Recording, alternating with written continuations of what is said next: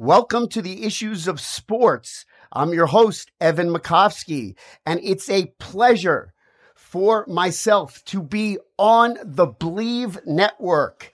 It's spelled for all you out there, BLEAV.com. You can search the Issues of Sports. It's the Believe Network, and we are thrilled to have a new home for the Issues of Sports as we dig in and move forward on this podcast. In today's episode, we're going to be taking a look at the legacy of Coach Mike Krzyzewski, who is now done coaching at Duke University as they lost to North Carolina in the Final Four. And we congratulate the Kansas Jayhawks, who beat North Carolina in the biggest comeback in championship history in the NCAA final on Monday night. But we are focusing on the greatness of Coach K, who to me is, and it's a subjective thing, he is the second greatest coach to UCLA's John Wooden.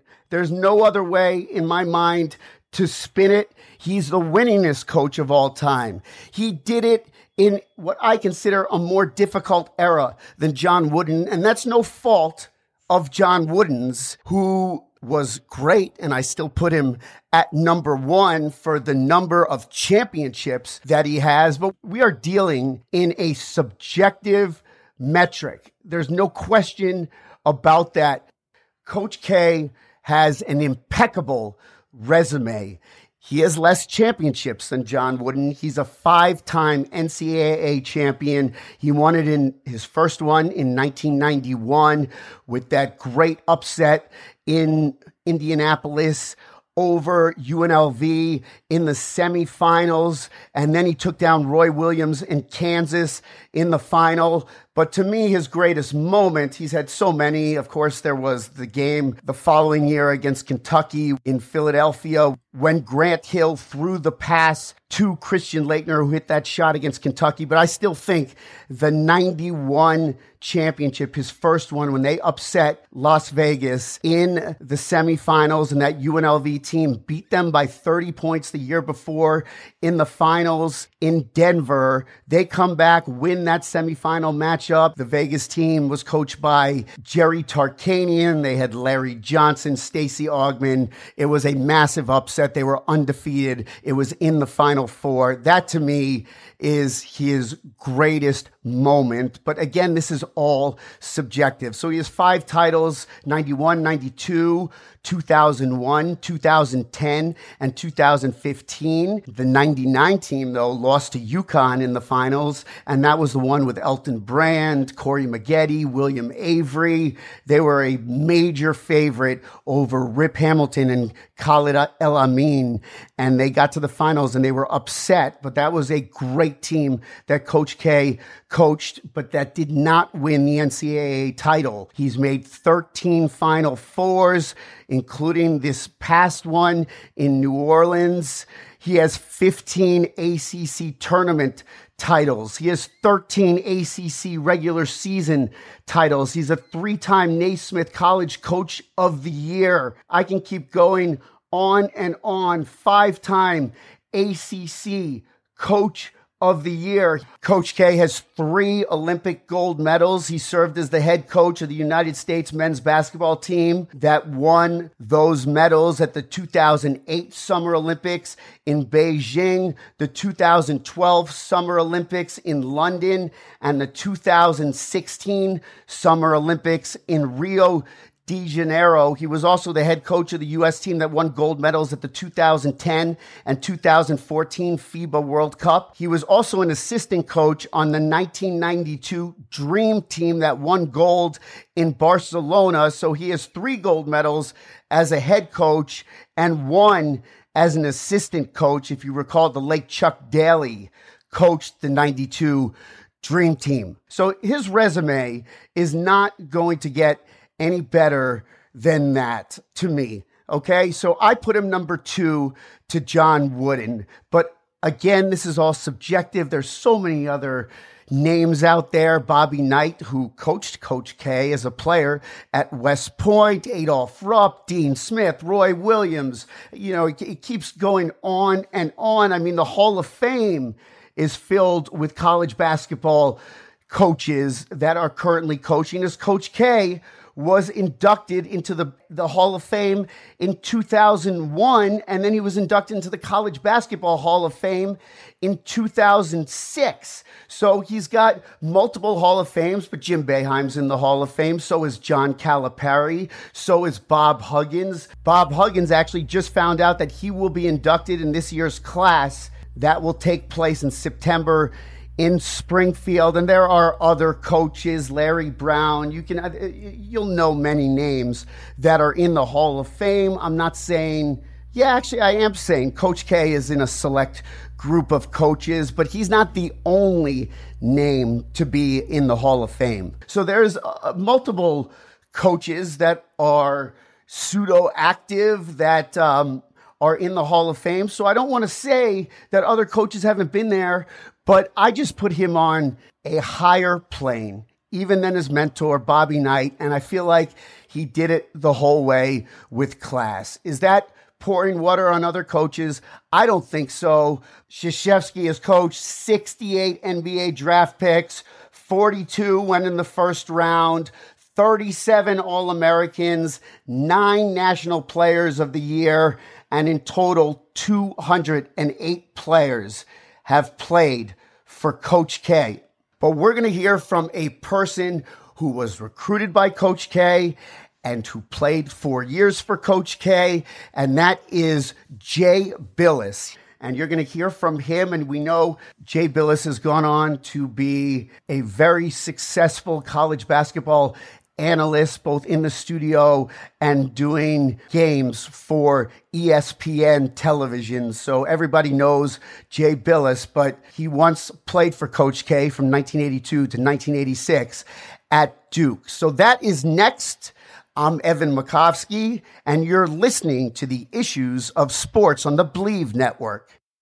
Welcome back to the Issues of Sports on the Believe Network. I'm your host, Evan Makovsky, and it's my pleasure to welcome to the program ESPN's Jay Bilas. We're talking about Coach K retiring. He played for Coach K. He was recruited by Coach K, and we're going to find out from Jay where he thinks Coach K ranks on the all-time college basketball list of the best coaches. Jay, why don't we start right there? I have him at number 2 behind John Wooden. React to that. That's great. I wouldn't argue with that. I don't rank coaches, so I wouldn't know where to put anybody. I know he's on the upper tier, the highest tier of coaches, with what he's accomplished and the way he's accomplished it. But I certainly wouldn't argue with your list. When you say what he's accomplished and how he's accomplished it, let's get underneath the what and the how. When you say what, do you mean all the wins, all the players? What is the what? Well, I mean, certainly all the wins, championships, and, players. I mean, he's recruited those players. I think the whole package is what I would say. And he's done it at perhaps the most competitive time in the game's history, as the game has grown, and he's done it through significant change through television and now social media and the growing interest in the game. So there are more games being played. It's a much bigger stage, and there's a heck of a lot more going on than there was 60 years ago. You have guys like Jim Boeheim, Jim Calhoun, Roy Williams has a very good image. Bobby Knight, who was Coach K's coach at West Point, mixed. But I feel like few coaches ever have had this aura of just, and I don't know him, you do, of just not just being a great coach, but just a wonderful person. And he's done it over decades with just class. And I can't think of that many other, not just coaches, people in sports that have held it up like Coach K has. Well, I can think of a ton of great coaches that have similar class and dignity and have done it, quote unquote, the right way. That's sort of the thing with when you get into ranking these. You put out a few names, and when you start saying, okay, well, who's number 3, who's number 4, it gets into almost a ridiculous area of, if you were ranking broadcasters or pilots or doctors, it would start to become laughable after a while. And I know that's part of what our society does, but I've sort of enjoyed laughing at the whole, who's better, Jack Nicklaus or Tiger Woods, or who's better, LeBron James or Michael Jordan or Kareem Abdul-Jabbar, whatever it is. And it gets into an area where you start arguing to say, well, the number 2 player of all time isn't as good as, it's not close. You start laughing when you start doing that. You're talking about comparing greatness against greatness. And it's like, which painting is the most beautiful to you? After a while, it gets kind of silly. And so I certainly respect the exercise, and I think it's great to start a discussion. But I don't think I'm going to get very far in an argument with Hubert Davis over whether Coach K is a better coach than Dean Smith, or with Bill Walton whether Coach K is a better coach than John Wooden.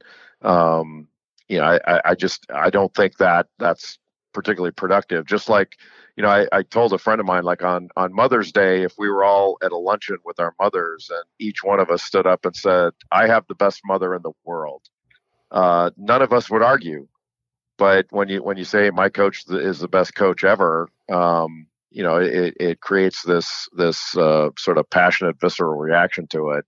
And I've never really understood it, because you're talking about, great being talked about with great, and nobody's ever going to decide it. It's never going to be definitive. You mentioned earlier different eras, and John Wooden did it in a different era than Coach K. And again, I know that you don't care and need a number on where he ranks all time, but just looking at the eras, would you say that Coach K, it appears to, as sports has built up and become bigger business and whatnot, has did it in a more difficult time than, say, John Wooden? Yeah, but I think if you put Coach K in Wooden's time and Wooden in Coach K's time, they would have both been at the highest level of the game. So, what do we mean by that? And if we're trying to compare that, could Coach K have won 10 if he coached back there? Who knows? I doubt it. I doubt anybody could match that. It was an extraordinary accomplishment. But it's inarguable that the game is different. That doesn't mean that all of a sudden, Bob Knight or Coach K or somebody else could have accomplished that at that time. It doesn't mean that John Wooden in today's game could duplicate it, but perhaps he could. We'll never know. That's why it's sort of a barroom argument than it is, an intellectual exercise or an academic exercise. When you were recruited by Duke, Coach K sent your mother a letter. I believe this was back in 1981. Can you take us inside that story? I don't remember the story. He sent a lot of letters, but it's probably after a home visit or a talk on the phone with my mom. Back then, in the early 80s, there was obviously no internet, and so you couldn't just text somebody or send them an email or something like that. So people sent letters, and I got hundreds upon hundreds of letters from coaches. But when I narrowed my list down to places I was interested in, coaches I wanted to play for, things got much more intense. So I have a lot of letters from Coach K. That was just one that I think I know what you're referring to. It's not the only one he sent, but to my parents. But that was one that he sent my mom, and I just thought it was kind of interesting, the handwritten note and how things were different back then. What about your story? What made you decide to go? You mentioned coaches recruit players, but your personal story, not covering him, taking back to when you made a decision to go to Duke. What made you decide to choose Duke? Well, I didn't really choose Duke. I chose Coach K. So when I was coming out of high school in Los Angeles, I played on a great high school team with all my best friends that I grew up with, and we had a great group. But we didn't I'll just speak for myself. I didn't have a very good experience with my high school coach, and I didn't want that to happen again. And the way I looked at it was going to college was the only time in my basketball life I was going to get to choose who I played for, and I wasn't going to make a mistake. So I came down to four coaches. Jim Boeheim was at Syracuse at the time. Lute Olson was at Iowa, and Ted Owens was at Kansas, and then Coach K at Duke.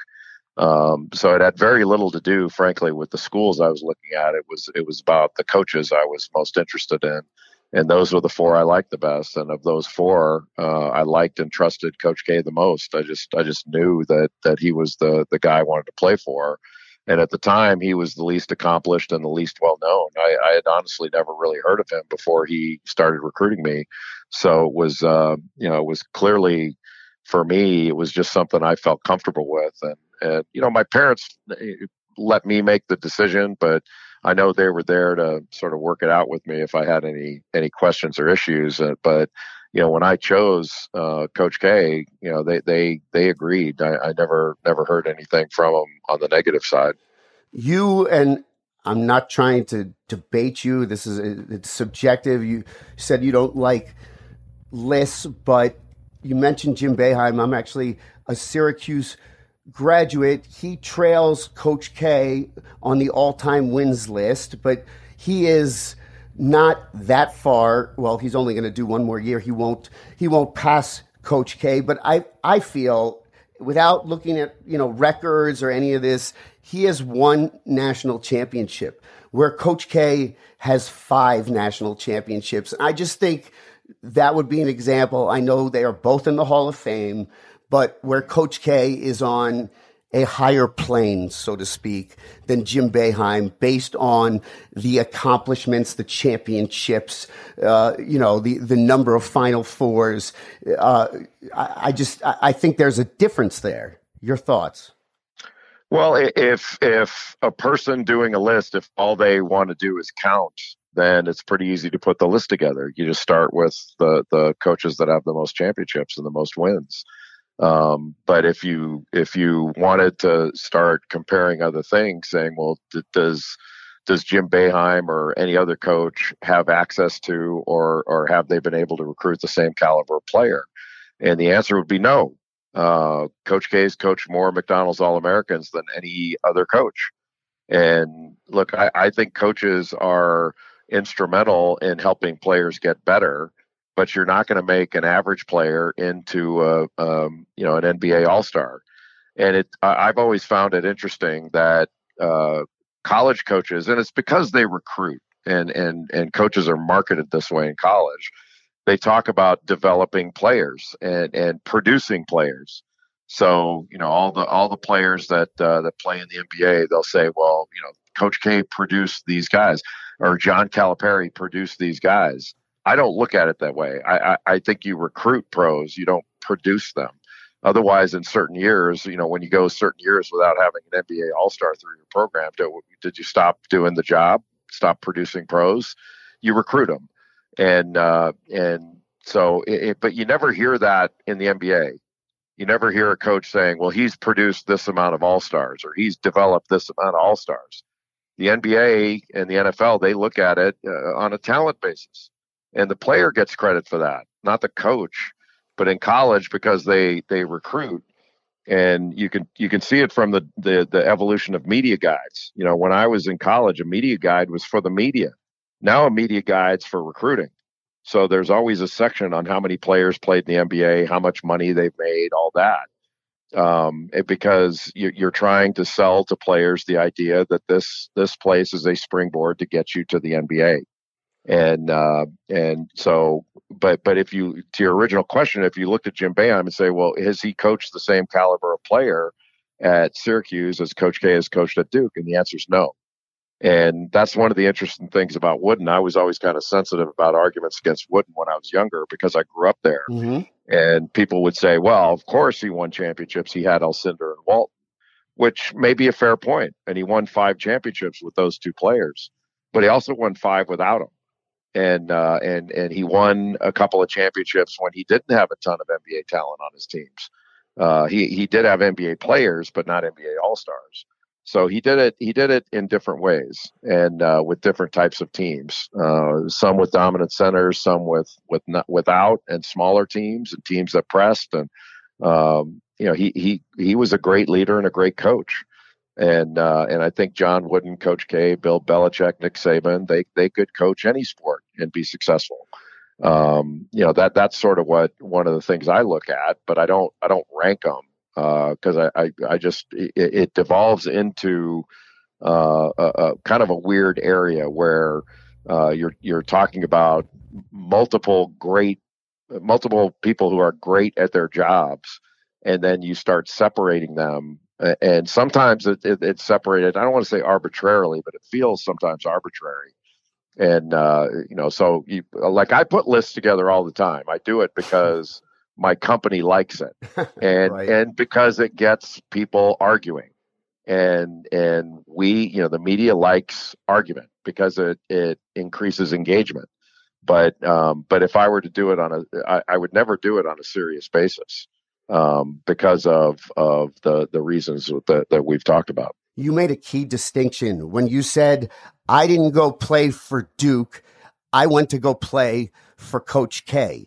Another metric in this world, which is a weird metric, not just in basketball, is how much money do you make? I haven't looked at the list in a while, so maybe it's changed. But the last time I looked at the list, John Calipari was ahead of Coach K, and John Calipari has one national championship. He has multiple Final Fours, but he coaches a lot of players, or I don't know the exact number, but that get drafted number one or, in the top 10. And I feel like that is why he is paid more than Mike Krzyzewski, because he gets players, recruits, ready to be pros, and they go higher. Whereas Coach K, to me, is more of a winner, has more success in the tournament. But so I have to say, why? Well, first of all, he doesn't make more money than Coach K because you don't know how much he makes. Coach K works for a private institution, and John Calipari works for a public one. So you know how much Calipari makes. Coach K makes equally as much, if not more. Okay. So he makes. I don't think that's a separating factor. And again, you can count championships. Certainly, that those are that's empirical fact.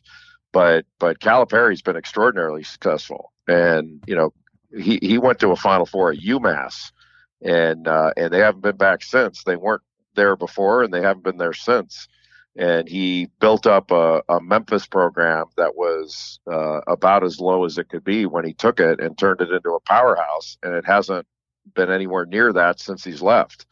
So Calipari is an amazing coach, and he's up on the upper tier. That's sort of the thing. We're talking about guys, whether it's Bill Self or Tom Izzo or Jim Boeheim or Bob Huggins, whatever. They're all in the Naismith Memorial Basketball Hall of Fame, and they don't have separate wings for the guys that are higher up on a list. That's sort of my point in this whole thing. It just gets to me it starts to devolve into pointing out this, pointing out that, and again, if you just count championships, you're right. Coach K is above Calipari, but he's below Wooden, and he's below Wooden by half. So how, could there be a discussion? There can't even be a discussion there. But I think it's ludicrous on the golf side to use that as a comparison, that you can't have a discussion whether Tiger Woods is had a better golf career or is having one than Jack Nicklaus, because don't come to me until he wins his 18th major. It's 15 to 18. I agree and with you. To me, that's kind of a silly way to go about things. But reasonable minds can differ on that. You mentioned, I was at that Final Four in '96 when Coach Cal had Marcus Camby. I remember that UMass team. I think it was Edgar Padilla, Carmelo Travioso. That was a great team. He was a young coach. Again, I'm not poo-pooing anything anybody else did. I'm just but it does. But it sounds like I'm not saying you are, but it certainly sounds like you are. And to some, that hey, why does he make more money? Because he hasn't won as many championships, and he's had more of this, more of that, whatever. It gets into that realm, which sometimes can be counterproductive to the point. And all these coaches are great, and they have more similarities than they have differences. And so it gets kind of subjective in a way where it's not applied across the board. But again, it's for just these things are for discussion purposes. Nobody's ever going to come up with a list that is definitive and that we say, okay, here it is. It's not the U.S. News and World Report rankings for colleges, which takes in a variety of factors. It's more, it's subjective in a lot of ways, and it gets great discussion, but it doesn't solve anything. What was the relationship Coach K played for Bobby Knight, as well as and you may not know that much, but between Coach K and Bobby Knight over the years, even now with Knight retired, present moment, do they stay in touch? Is Knight still influential in Coach K's career? I don't know. Coach K and Coach Knight have had somewhat of a complicated relationship over the years, and I think that's been well documented. Sadly, Coach Knight is not in the best of health, so I haven't been in touch with Coach Knight as often as I used to be for that reason. But so I don't know the answer to that right now. But they've had at times a great relationship, and at other times it's been less than that. But those things can get complicated when you're in the same business and you've had that prior relationship of coach and player. I don't know if this is as much Coach K as the phenomenon of college basketball, but I'm curious your opinion. Most Duke players stayed for 4 years until around, I'm sure other players that didn't, but the 99 team that lost to UConn in the final, which was an extremely talented team with Elton Brand and Corey Maggette, those guys left early. You saw that with the late John Thompson, too, at Georgetown, where players would stay for 4 years, and then kind of Allen Iverson was the first one to leave school early. Can you talk about that phenomenon at Duke and then it changing? It's just it's the business landscape of the sport. It has nothing to do with whether a coach or a university or a player values education or values money or all that stuff. If the landscape were different in the 70s and 80s, players would have left early. You would have had Bill Walton would have contemplated leaving early. Back in the 70s, you couldn't leave early unless you declared hardship. And there are different rules in the NFL. You'd have college football players leaving a lot earlier in their junior year if they were allowed to. They're not allowed to. The NFL has collective bargaining rules that limit when a player can be eligible to the draft until it's after his junior year. So it doesn't matter whether they stay for their junior year. They don't have to be in school, but it's their year in school. Once it reaches their junior year, they're eligible for the draft.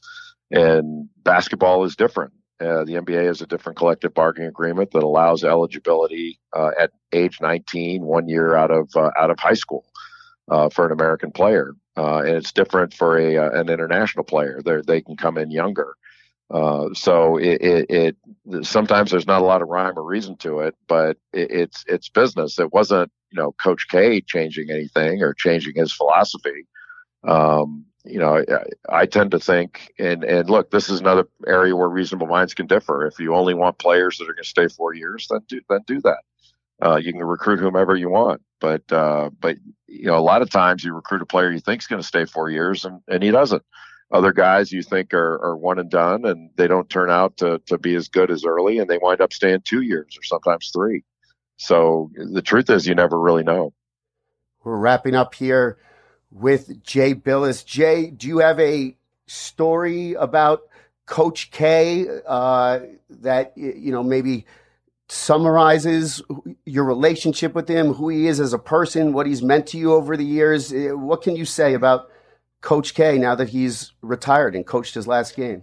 Well, he was a great coach to play for because he coached the whole person rather than just the player. I mean, on the floor, of course, he coached the player, but he was invested in your whole life and helped us all achieve whatever goals we had off the floor, in addition to pursuing, our basketball careers as players. And he's people see him on the sidelines and have a certain image of him. He's totally different off the court.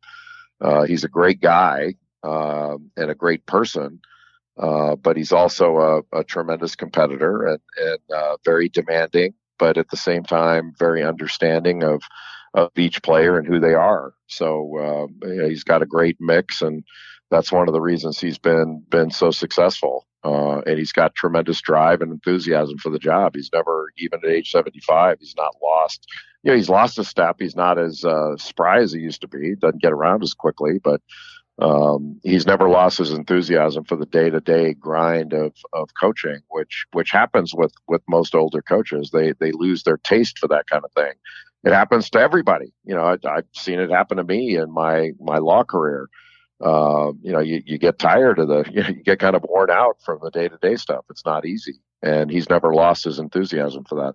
I know you don't like singular necessarily things, but at least when it comes to comparing, but would you say, and maybe you have a totally different opinion, that Coach K's greatest, not as a coach, but coaching Duke greatest moment, most memorable moment was beating UNLV in 1991 when they were undefeated with a team that was, already national champions the year before. They blew Duke out in, I believe, McNichols Arena in Denver by 30 in the final of the NCAA tournament the year before. UNLV came back. I believe they won. Duke came back, and I believe the score was 79-77, and they upset UNLV, went on to the finals, defeated Roy Williams and Kansas, who had just knocked off North Carolina for his first championship. That sticks out to me, but what about you? There are a lot of things that stick out. That may have been the greatest upset because of the stage and the team and the build up to the game. You could pick out 50 different games as arguably his greatest achievement or things like that. The game against Kentucky in '92, or beating Butler in the final in 2010 when not a lot of people thought they were the best team. There's a whole bunch of things that he's accomplished as a coach, along with his teams, that have been memorable. And that's the beauty of that. It's a kind of a silly thing to say, but it's like, what's your favorite child, or what's been your favorite moment with your family? There are too many to name. And you are a member of the Duke basketball alumni, and I feel that that's a special fraternity. Does Coach K visit with former players, talk to former players? Does he get together with his former players? What's kind of the relationship that he has? I'm sure it's different with every single person, but the overall atmosphere. Yeah, of course he does. Sometimes they're event based. Other times when you go back, you get together with them. But we all keep in contact with him. Some people see him more than others, but I see him more than most guys based upon my job. Puts me on campus all the time working. So I see him quite a bit, but it's in a little bit of a different context. So yeah, we all stay in touch with him and see him. Those relationships have certainly remained strong, and it may differ from player to player. Some people see him more than others, but he's always been very accessible to all of us. And but that's true. That's sort of the thing about, Coach K gets a tremendous amount of credit for that, and rightfully so, but because of his position, you wind up talking about these kind of things because you talk about him so much. But I don't know a great coach on any level. And there are a lot of coaches in Division III, Division II, high school, that aren't as high profile, but it doesn't change the character of their relationships with their players. Relationships are the same, whether those relationships get attention. So maybe Coach K's relationship with Grant Hill gets more attention because of the profile, but it's no different than Fran McCaffrey's relationship with Luka Garza or something like that doesn't get as much attention. Just because this topic is going to fade away, I've always been curious. I had heard, I even covered the Lakers from 03 to 06 for Sporting News Radio out in LA, that Kobe Bryant came very close, or maybe he didn't come close. He was drafted obviously high and traded for Vlade Divac and came out of high school the year after Kevin Garnett. But you heard that he had a very close relationship with Coach K, which I think is through the Olympics, but that he was very close to attending Duke. Can you shed any insight on the late, great Kobe Bryant and his affiliation with Coach K, and did he come close to attending Duke? Well, he didn't come close to attending anywhere Right. because there was no question he was going pro. But I had heard him say publicly that if he had gone anywhere, he would have gone to Duke. But I also heard him say that he would have gone to LaSalle and would have gone another place. So, what people say and what they may have done, who knows? LeBron James has said he would have gone to Ohio State, and that Mari Stoudemire would have gone to Memphis. Who knows? Yeah, who knows? But that's another thing that's fun to think about. But none of it was ever going to happen. Jay Bilas played for Duke from 82 to 86, played for Coach Krzyzewski. Coach K, appreciate the time. And now that the NCAA tournament's wrapped up, I know you have legal work, but I hope you get some rest. Thank you. We'll take a break and wrap things up. I'm Evan Makovsky, and you're listening to the Issues of Sports. Welcome back to the Issues of Sports. That's going to wrap things up for this episode. Great stuff. It's always fun to have a spirited conversation with Jay Bilas. I want to thank him for coming on to discuss Coach K, where he fits in history, and his legacy. And of course, I want to thank the Believe Network, our first episode on Believe.com. Check us out there. We are home, so to speak, working at Believe. The Issues of Sports is happy to be on the Believe Network. I'm Evan Makovsky, and thank you for listening to the Issues of Sports.